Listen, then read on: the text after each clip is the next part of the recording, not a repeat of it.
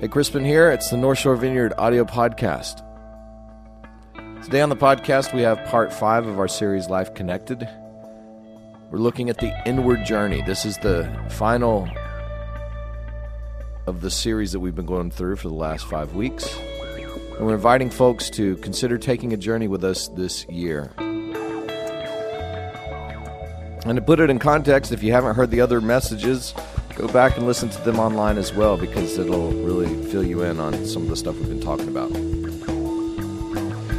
Hey, we got a lot of fun things going on at North Shore Vineyard over the next few weeks, so stay up to date by visiting us on the website at northshorevineyard.org. But for now, let's go ahead and head over to 525 East Boston Street, downtown Covington, North Shore Vineyard Church. Thanks for listening.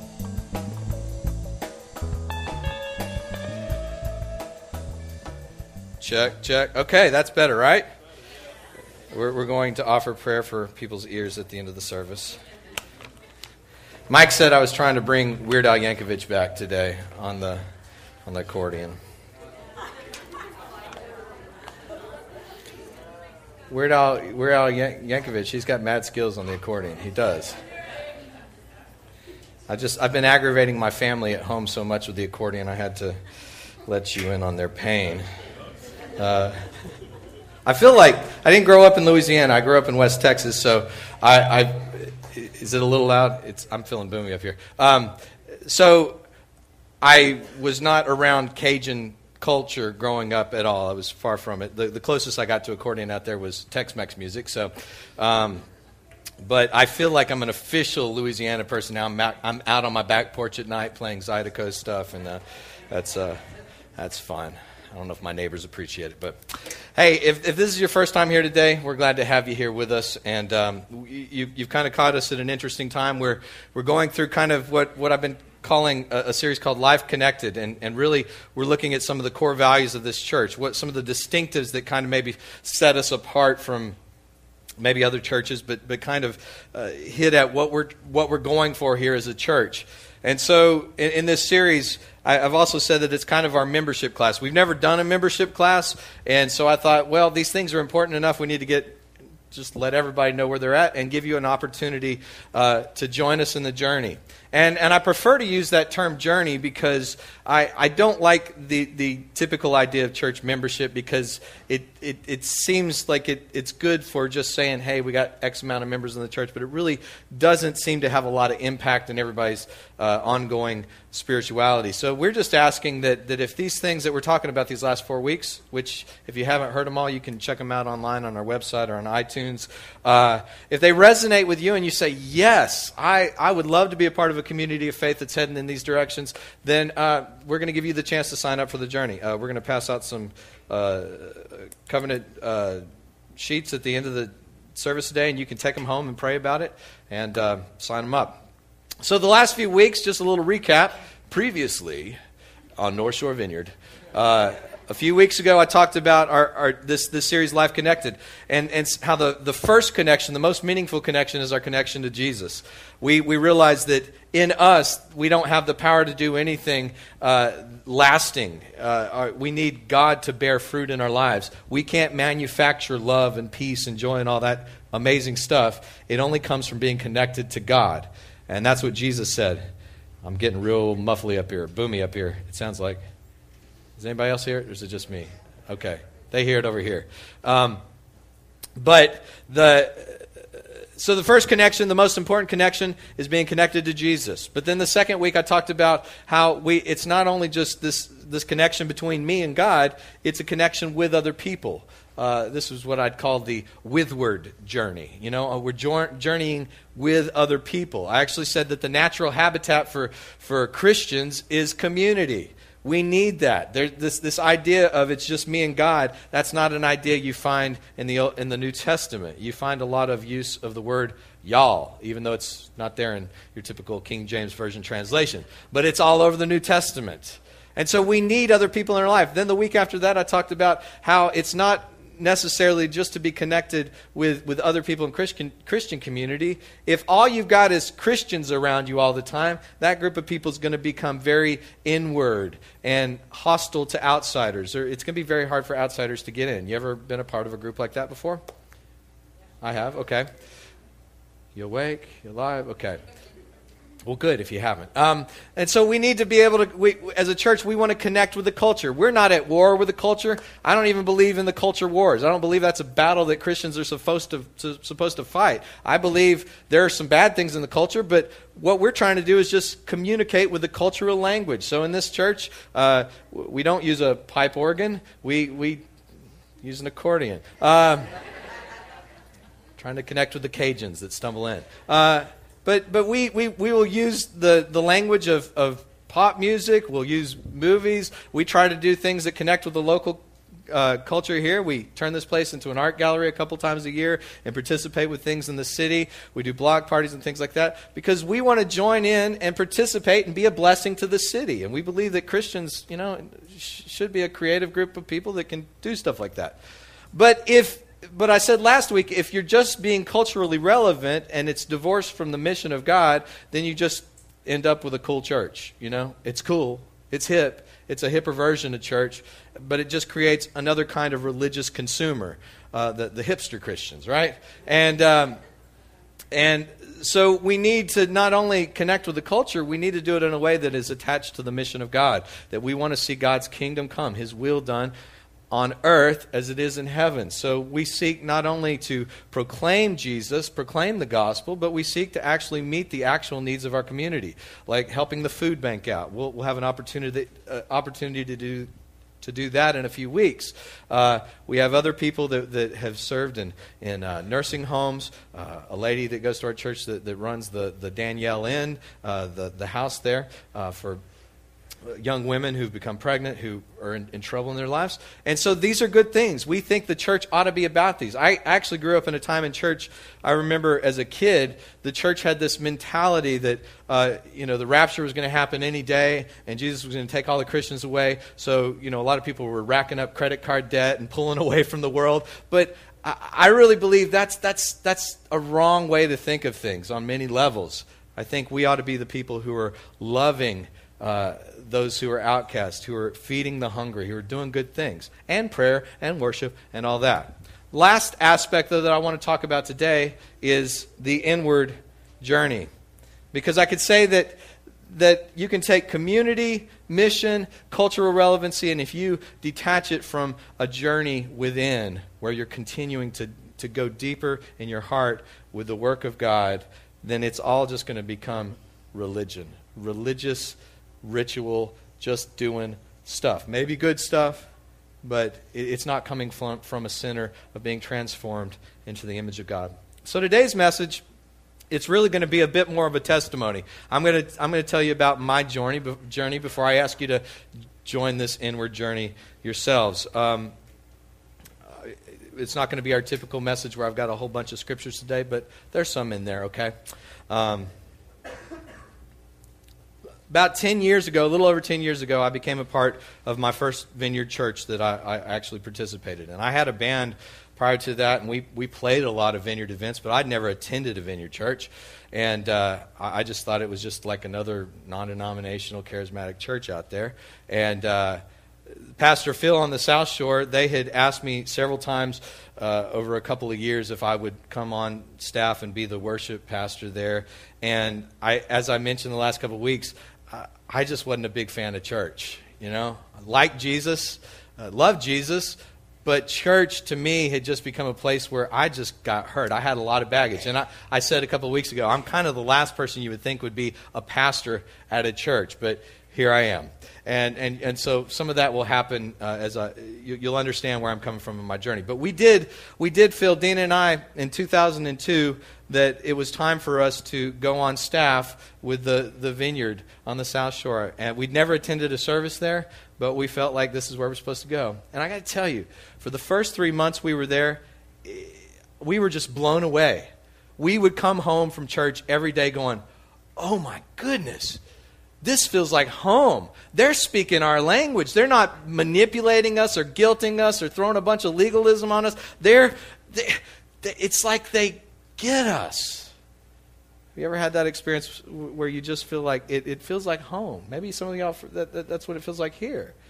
And it felt great because the vineyard down there, it seemed very unpretentious. It seemed like you could be yourself. It didn't matter where you were coming in life. You had some people who were businessmen dressed up in suits, some guys that were walking in sandals, and everybody was gathered around Jesus. And I love that. You know, interesting thing about the vineyard on the South Shore is they were about the size of this church for 8 to 10 years. They were 150 to 200 people for a long time. And Phil began to realize that they were kind of like a box of puppies licking each other, you know. It's cute. But it wasn't attracting outsiders, right? It was cute. And you know, that's what can happen. That's the danger, I think, of any small church is when you start to feel like you belong. And it's like, man, this is the first time I've belonged anywhere in my life. I've got real friends. Sometimes you ever think, like, I don't want to invite anybody because I don't want anybody to screw this up, right? And so you become a group of people who are just, Bless Me Club, gathering together, and all the community needs are met in your life, but you're not connecting with the rest of the world. And Phil began to feel like that's where the church on the South Shore was. And so after about 10 years of doing that church, they really began to try some things to intentionally connect with outsiders. And they borrowed some of the things from, I talked about seeker churches last week, and they borrowed a lot from that movement, and it was wildly successful. When I came on staff there, they were in a tremendous time of growth. They were running 15, 16, 1,800 people every weekend. When I started, they were doing 5 services on the weekend, and then they got up to 7, and briefly they got up to 8, and we almost all died when they hit 8, but it was an exciting place to be around because not only did we connect with it, we saw that for the first time, it was the first time we'd ever been involved in a church where all kinds of people who weren't Christians were just walking in and they felt okay. And I thought, that's amazing. I'm glad that churches, that they were doing that. But I have to say, after being there for about 2 years, I began to feel kind of a restlessness on the inside. I loved what was happening, that people were coming in like crazy, but I just began to feel restless. Is there something more? Well, at that time, the church was wildly successful. They had been building a new building out at the end of Williams and Kenner. Not at Williams, Loyola and Kenner. At 45,000 square foot facility on 5 acres of land, and it was awesome. We were so happy that we were going to get to go down to at least 3 services on the weekend and have a little room. It was, we think this band is tight. It was really tight over there as well. The front row, when I would lead worship, the guy in the front row would be about this far away from me, except I was on a stage that was about a foot high, and he was about a foot taller than me, and he would just stand there and look at me with his coffee in his hand the whole time. Awkward. And then he'd tell me, I loved worship. Tell your face.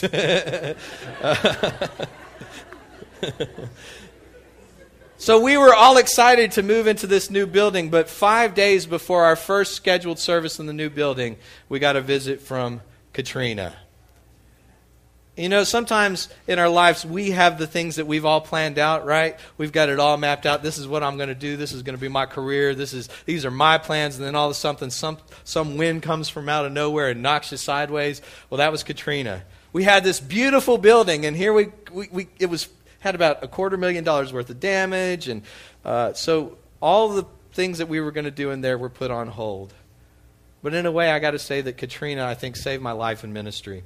I think had we stayed on that same path and just kept continuing to do amazing weekend services and connect with the culture really well, I think I'd have probably only lasted there about another year, because I felt like I was increasingly getting separated from the very ones who had needs in their life in our community, because I was spending more and more time up in an office.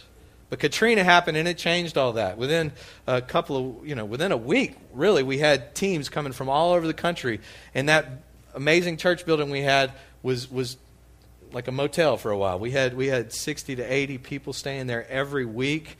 And then what started in the kind of fellowship hall area, we moved it to a tent city outside, and it was just an exciting time because we were actually just helping the community in very tangible ways, ripping out carpet, sheetrock, helping people sift through their belongings.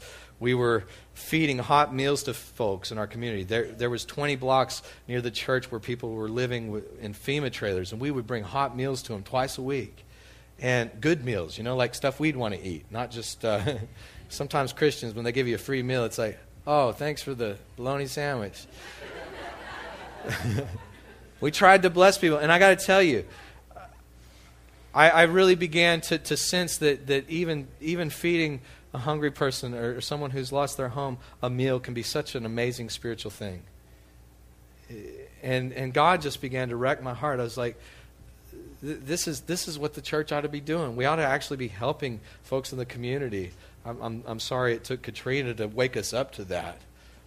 But instead of seeing the local government as an adversary, we began to serve the local city hall at Kenner. We started cooking meals. We ran their kitchen for a while, and we were feeding the government employees, the electrical contractors, people who were coming in. And we'd had some fights before Katrina, but we put all that aside, and we just started, we're going to be a blessing.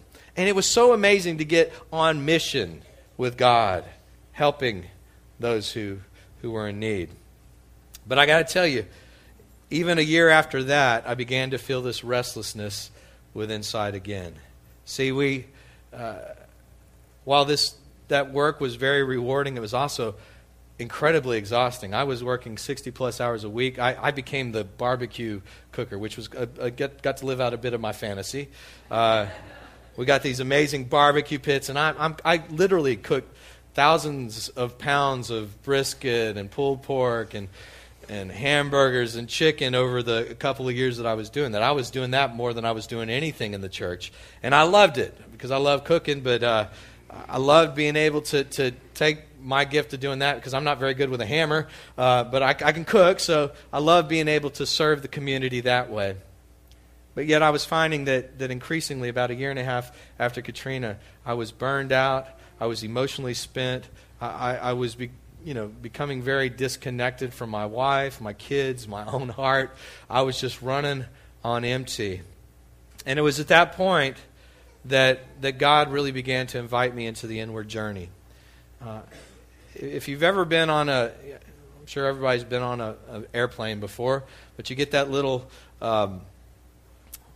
talk they do at the beginning, in case of a loss of cabin pressure, these masks are going to come down, and if you're a parent, they say, you put the mask on you first and then on your child. Why is that? Because as a parent, if you put that mask on, you're going to have the presence of mind to deal with the situation better than if you had put that mask on your child and you passed out, right? That'd be bad to have a bunch of kids on an airplane who are breathing okay and their parents are passed out. That's a whole different kind of scenario that they don't want on a plane. So in other words, you got to take care of yourself before you can take care of anybody else. My problem was I was taking care of everybody else so much, I was killing myself. My health was beginning to suffer. My marriage, my ability to be a father who was present to my own children. If you went on if you were on a boat out in the middle of the ocean, and you saw an iceberg, some icebergs might not look that impressive. It might just look like a chunk of ice out on the water. But the problem with icebergs, why they're so dangerous to ships out on the ocean, is because 90% of that iceberg lies beneath the surface. Something that may look very benign up top is really has a lot more to it. Most of that iceberg is underneath the water, underneath the surface. But you know what? The same is true for people. What you look at in your everyday life, your coworkers, your friends, your family, most of what you see of people is that little tip of the iceberg, that little piece of them that is above the surface. It's the Facebook profile, okay? Have you ever noticed how no one wants to post photos of how they look first thing in the morning on Facebook? I don't think I've seen one yet. I don't see people posting videos of their arguments with their spouse. You ever see that? I don't see people, posting things about how they're so afraid and how they're struggling. No, Facebook is a place where you want to look strong, beautiful, interesting, right? But that's iceberg. That's that little bit of you out on Facebook. It's the you that you want everybody to see. But there's a lot more to you than that. The problem is, for most people in our world, most people don't look below the surface. A lot of people get fooled into thinking that little bit that everybody can see, that's all there is to me. I lived that way for many years until God began to invite me into the inward journey, to look below the surface, to look at some places where I was being motivated by some things that weren't Jesus. You know, as much as I was sincere in serving the community, I was genuine, but I can tell you, in spite of all my good motives, there were actually some bad motives mixed in beneath the surface as well. And Jesus invited me into this journey. The first thing that Jesus wanted to deal with was my work ethic. I'd always believed in hard work. I'm a hard worker.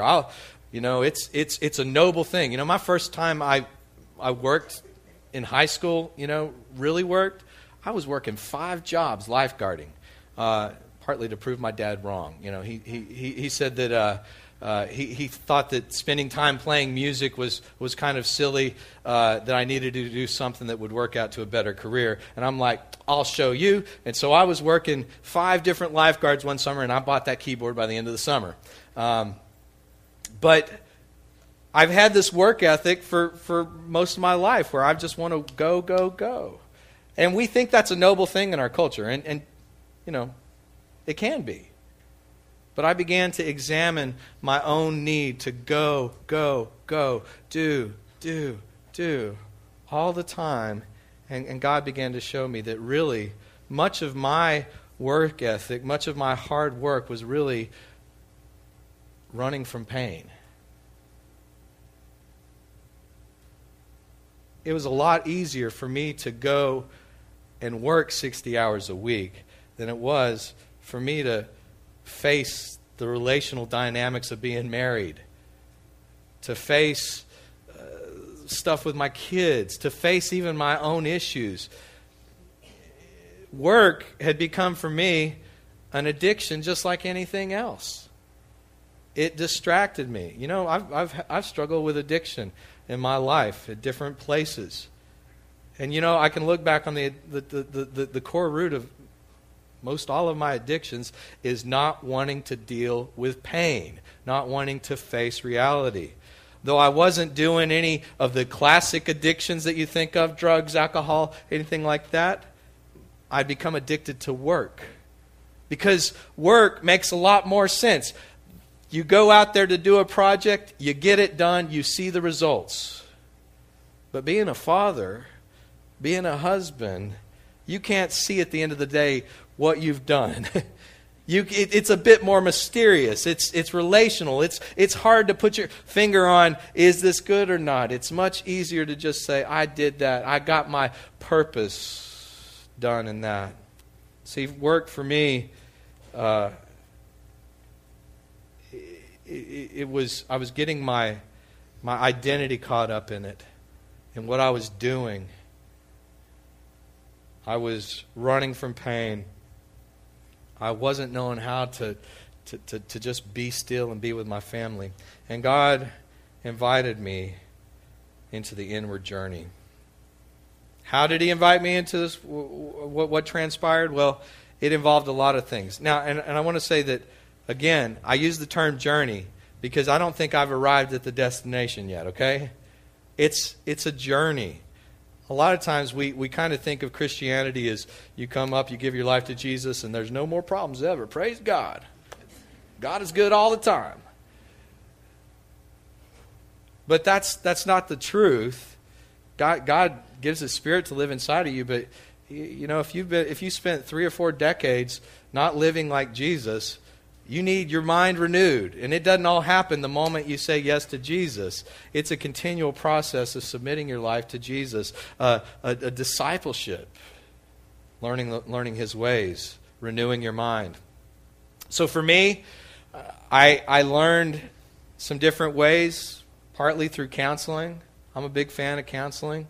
I go counseling a few times a year, and just to check on stuff on the inside, work on things that are some of my issues on the inside. I worked towards a schedule that prioritized my marriage and family.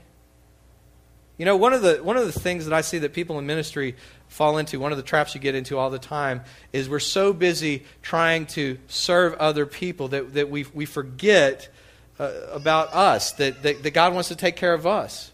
I don't think it's a testimony to anybody if people are serving so much that their marriages fall apart. I don't think that communicates what God wants to say to the rest of the world. I don't think it communicates, because I would say it like this: God's messenger is as important as His message. What God does in you speaks as much to other people as anything you're going to say, if not more. Because I think we live in a world that's been saturated by people who have heard the gospel. They've just failed to see the gospel in our lives. They fail to see the evidence of God's love in our lives. Paul said it this way. Here's a scripture verse. It's somewhere. Something he wrote. He was talking to one of his churches, and he says, "You are a letter read by all people." You're God's epistle. God is writing a story with your life that speaks to other people. Other people are going to look at your life and read about what God has done. But that comes from what God does on the inside of us. It's not just our words. And God wants our words to match up with what He's doing on the inside. Does that make sense? He wants them to both come in tune. So I learned how to walk through difficult situations rather than running from them. I learned how to develop some authentic relationships where I could be open and honest with folks who were on the same journey. I learned to incorporate more and more times of reflection and contemplation in my life so I wasn't just on autopilot all the time. And bit by bit, God began to hit on some of these things on the inside. See, the truth is, everybody in here, there are things that move you that aren't God in your life, and things that you're completely blind to. Some of it has to do with your upbringing. Some of it has to do with various trials you faced in your life, pains you've gone through. But there's a lot of stuff within that moves you, and you don't even know why, and you're not conscious of it. But with Jesus, we can begin to face these things. I think every week or every month, it seems like we are shocked with the revelations that come out about a pastor or a senator who's committed an affair, or a general, or a CEO who's embezzled money from his company. And when we see these things, many times we're very shocked. And a lot of times we're shocked because the public persona didn't match that action. Remember the Jimmy Swaggart thing? I mean, if you were here long enough ago. Jimmy Swaggart, his big message was preaching against sexual immorality. And when word comes out that he'd been with a prostitute, it's like, what? No! He could have done anything else but that. There was a disconnect. There was the tip of the iceberg that everybody saw, but there was this stuff underneath the surface. And I got to tell you, we can point our fingers at CEOs, senators, televangelists, people who've fallen from grace, but I got to tell you, it's in you and it's in me. And I think if you put any of us in the right set of circumstances, some of your issues are going to come to the front, and you're going to end up doing something that you didn't think you were capable of. You will. You will. But that's that stuff underneath the surface. That's the stuff that Jesus wants to touch, because Jesus wants to transform you from the inside out. He longs to set things right within you. I'm going to share something today. I don't think I've ever shared this story in public, so here we go. When I was a teenager, I was in 11th grade. I had my first real girlfriend, my first love. And, we were crazy in love with each other. A few months into our relationship, we became sexually active. And I get a call from her 1 month after we'd dated for about 8 months, and she said, Crispin, I'm pregnant. And, I think every person when you're high school age, you think you know a lot more than you actually do. You think you're ready to be an adult, but when faced with the reality that I could be a father, I was scared to death. And me and my girlfriend at the time, we began talking to one another, like, what should we do? And she's like, well, I just need to get an abortion. There was a town right down the road from us, 20 miles down the road, and there were some abortion clinics over there. She said, we need to do that. I wasn't following God at that time, but I had enough sense of morality that, no, we don't need to do that. We need to keep this baby. And that led to probably the hardest conversation I'd ever had in my life. I had to tell my parents, get my parents involved in it, and that wasn't fun at all. I sat down with my mom and dad and said, hey, I got this girl pregnant. She wants to have an abortion. Is there, what do y'all think? And my parents were very gracious. They said, look, if she will agree to carry this baby to term, we'll make sure that this baby gets adopted, taken care of somehow. And so I called her up and I said, hey, here's a situation. My parents said they'll make sure that this baby gets taken care of, adopted, whatever needs to happen. Can you do that? And she said, look, I don't want to go to prom pregnant. I don't want to be one of those kind of people. I'm not going to keep this baby. And it became we argued so much that our relationship just came apart at the seams. Well, a few days later, I get a call, and she says, look, I just wanted to tell you I took another pregnancy test, and it turns out I wasn't pregnant. So I breathed a big sigh of relief, at least temporarily. We both worked at a restaurant, and one of the waitresses there that knew my girlfriend, probably 4 or 5 months later, she tells me, hey, look, I thought you ought to know this. Your girlfriend got an abortion behind your back. She got one of her mom's friends to finance it, and she actually got the abortion. And, I hear a lot of stuff in our modern world about women who've had it. I mean, maybe there's women in here who've had an abortion. And I think there's not a whole lot of press on what it does to a person. There's a lot of, it's just there's damage emotionally that you're going to have to walk through as a woman. I don't ever hear anybody talking about the guys, though.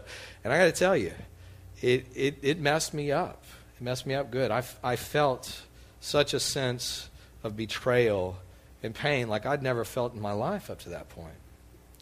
And I quickly went into a downward spiral in my life, It's like I'd been doing a little drinking, a little, kind of recreational drug use, but it was on after that. I just started looking to anything I could to escape reality. Well, fast forward about 6 years.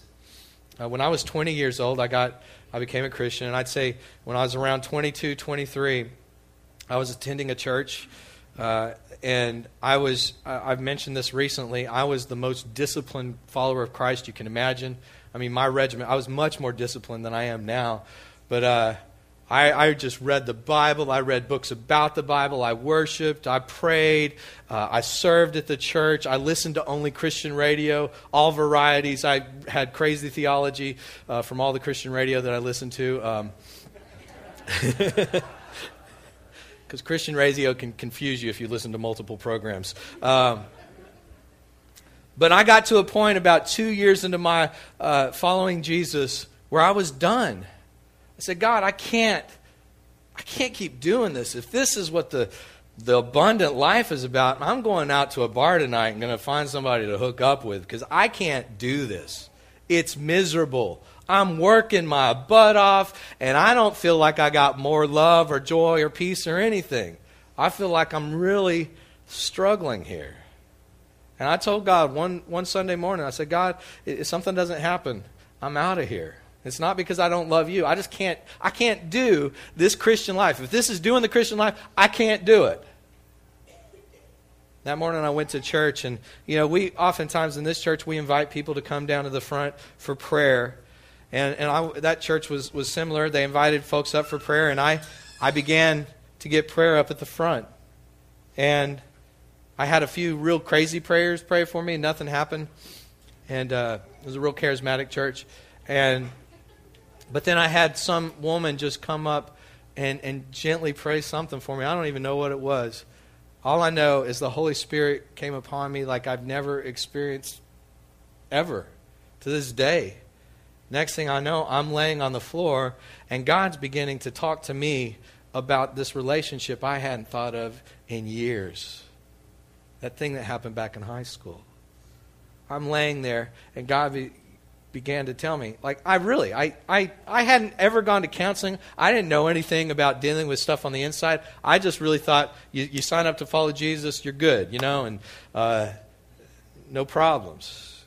I'm laying on the floor there, and God just began to speak to me. He's like, this thing happened, and you made a decision in your heart that you were never going to trust anybody again.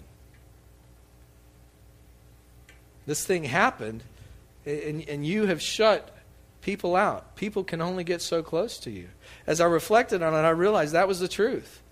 There was never a relationship that I was in past that point where I didn't break up with the girl. I was never going to let another girl break my heart like that. If things got the slightest bit serious, or I had the slightest idea that somebody was going to hurt me, it was cut off. I'm going to hurt you. You're not going to hurt me. But what God began to show me, it wasn't just those relationships that happened after that, before I was following Jesus. He said, you brought that into your Christian experience. You do that with other people in the church. You keep people at an arm's distance because you don't want them to get too close. You don't want anybody to hurt you. And he said, you know what? What's worse is you do that with me, Crispin. See, I was part of my problem. I was doing so much for God, but I was keeping God at a distance. And that morning, God just touched me, and I got up off the floor 20 minutes later, and I was a different person. I mean, it was crazy. It was like, a couple of years worth of counseling in in one moment. I got up, and it was like God had taken something off of me. It's like my eyes were opened. I mean, really, it's like things looked clearer. God had brought healing to my heart. And I share that to just say this morning that there's all kinds of things that have left their scar on our souls. There are things that have hurt every one of us in here. And you don't walk away from those things and just, suck it up and go on. Sometimes you need God to touch those things and to bring healing. Because those things, they move your life. You may not be aware of them, but they affect... The reality is, I had no clue until God showed it to me that these motives beneath the surface were dictating how I related to people and to God. I had no clue. It was underneath the surface. But God brought it to light. Now, what I want to say about the inward journey is sometimes God does dramatic things like that. I think that's the way I would love God to do it every time. God, just do that thing where you give me 2 years of counseling in one moment and I wake up, I get up a different person. I like that package. I wish that were the only way that God worked. But I found that most of the time in my life, at least, it's been a little different. Sometimes it's involved other people, close friends. See, the inward journey for me, it really required walking out of myself and starting to live more in authentic relationships with other people, that other people could join me and pray for me. Stephen Colbert came up with a term on his program a few years ago, truthiness. You ever heard that term? And it's kind of like, truthiness is kind of like, the style of truth, right? But it's not necessarily true. I hear of a lot of churches that say, come as you are and you'll be loved. And it's kind of truthiness. Come as you are, and we'll love you for a few weeks until you change, and then we're going to kick you out. I think we all. One thing we say here, we want to try to be an authentic place. We want to be a place where you can be yourself and be authentic. But I think that value of authenticity in so many churches, it's really kind of truthiness. Because to really be yourself, you gotta kind of know yourself a bit. You got to kind of look beneath the surface a bit. And I got to tell you, the amazing thing on the inward journey is that even some of these stories that I've shared today for the first time, I can share these stories today without shame. Because God's dealt with them. I'm not having to hide them. I'm not having to run from them. These painful places in my life have encountered the love of Christ. And I've been changed. They don't hold me anymore. They don't mark my identity. Now, there's still things that I'm a work in progress. Y'all know that. I ain't got to say that. I'm still a work in progress. But it happens through the inward journey. I've talked to a few people who've been coming to our Relate course on Wednesday nights. And a comment that I've heard more than anything is, dude, me and my spouse are getting in more arguments than we ever got in since we started taking that class. We came to this class to get help, and we're going home fighting every night. What is up with that? Thanks for the help.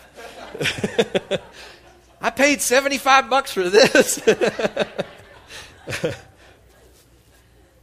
I got to tell you, looking beneath the surface is never fun. It's not.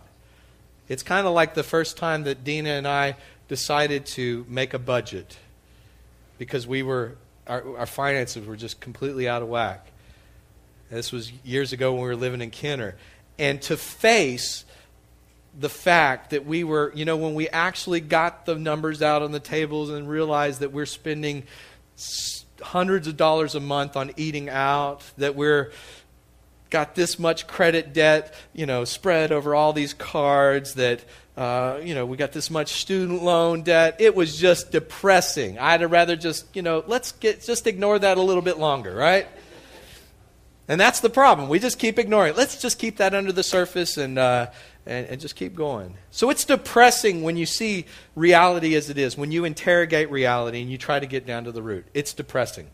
Sorry. But I got to tell you, it has to happen.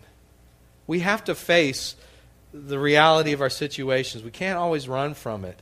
And really, for Dina and I, facing reality was the first step on actually rebuilding our finances and getting out of debt. It was a painful step, but over the months as we began to live in a budget, we got out of debt. Well, years. It started to get fun, though. After a while, we started to feel free. I believe that's kind of like the inward journey for all of us. At this church, we value the inward journey, so some of the things we do is like that. We do this marriage course where you get below the surface a little bit and you start communicating about things that you've never talked about. But it's not just that. Back in the summer, we ran a Abba's Child, a Brennan Manning study for the women. Guys did Wild at Heart. Both of these books were trying to deal with the poser, the imposter, trying to get down to the core desires that make us men, make us women. And in a couple of weeks, we're going to start something else. And I want you to consider doing this as well. We're going to be doing 3 is Enough groups. And 3 is Enough groups, we do them every year during Lent. And we call them tie groups. What a tie group is you just make a commitment to get with 2 or 3 other people, 4 even, once a week. It's not a Bible study. It's not even much of a prayer group. It's just being intentional about involving other people in your journey. Last year, I've done it every year with a different group of people. Last year, me and Zach and Ryan, who was playing bass up here, and Penny's husband, Brian, we get together on Tuesday nights once a week. And here's how it worked. We just talk about what's going on in our life. This is my week. And after about an hour of doing that, we would just pray for each other. That's it. Sometimes the prayers was over in 5 minutes. It wasn't, but I got to tell you, just the discipline about involving a couple other guys in my life and hearing their stories, it really helped me stay in touch with some of the stuff beneath the surface, both in me and to pray for my friends and the things that they were facing. So today, when you walk out of here, I think that's the way we're going to do it today, that Mike's going to stand at the back door and give you one of our sheets that says about joining the journey. It's just an agreement to, if you want to be a part of a group of people that are heading this way, that are taking their connection with God, with one another, with the surrounding world, and with their own hearts. If you want to be a part of a group of people that's doing that, we want you to take one of these forms home. And what we ask is that you would just prayerfully consider if this is where God is leading you. Why do you have to, I know a lot of people are commitment averse because of your issues beneath the surface. No. I get it. This has nothing to do with, we're not trying to say, oh, we got this many people who are official members of Vineyard. This is really, we're just committing to do this together. I know if many times I get inspired by something, but unless I make an actual commitment, the inspiration is over in a couple of days. Sometimes 2 blocks from here, right? So today I just want you to take one of these forms, take it home, and just prayerfully consider. And if you don't decide to join this with us, you're still welcome here, okay? It's not like membership's going to have any privileges. Actually, if you join this journey with us, this 1-year commitment, you might get called more to serve in various areas, but that's about all we can offer you.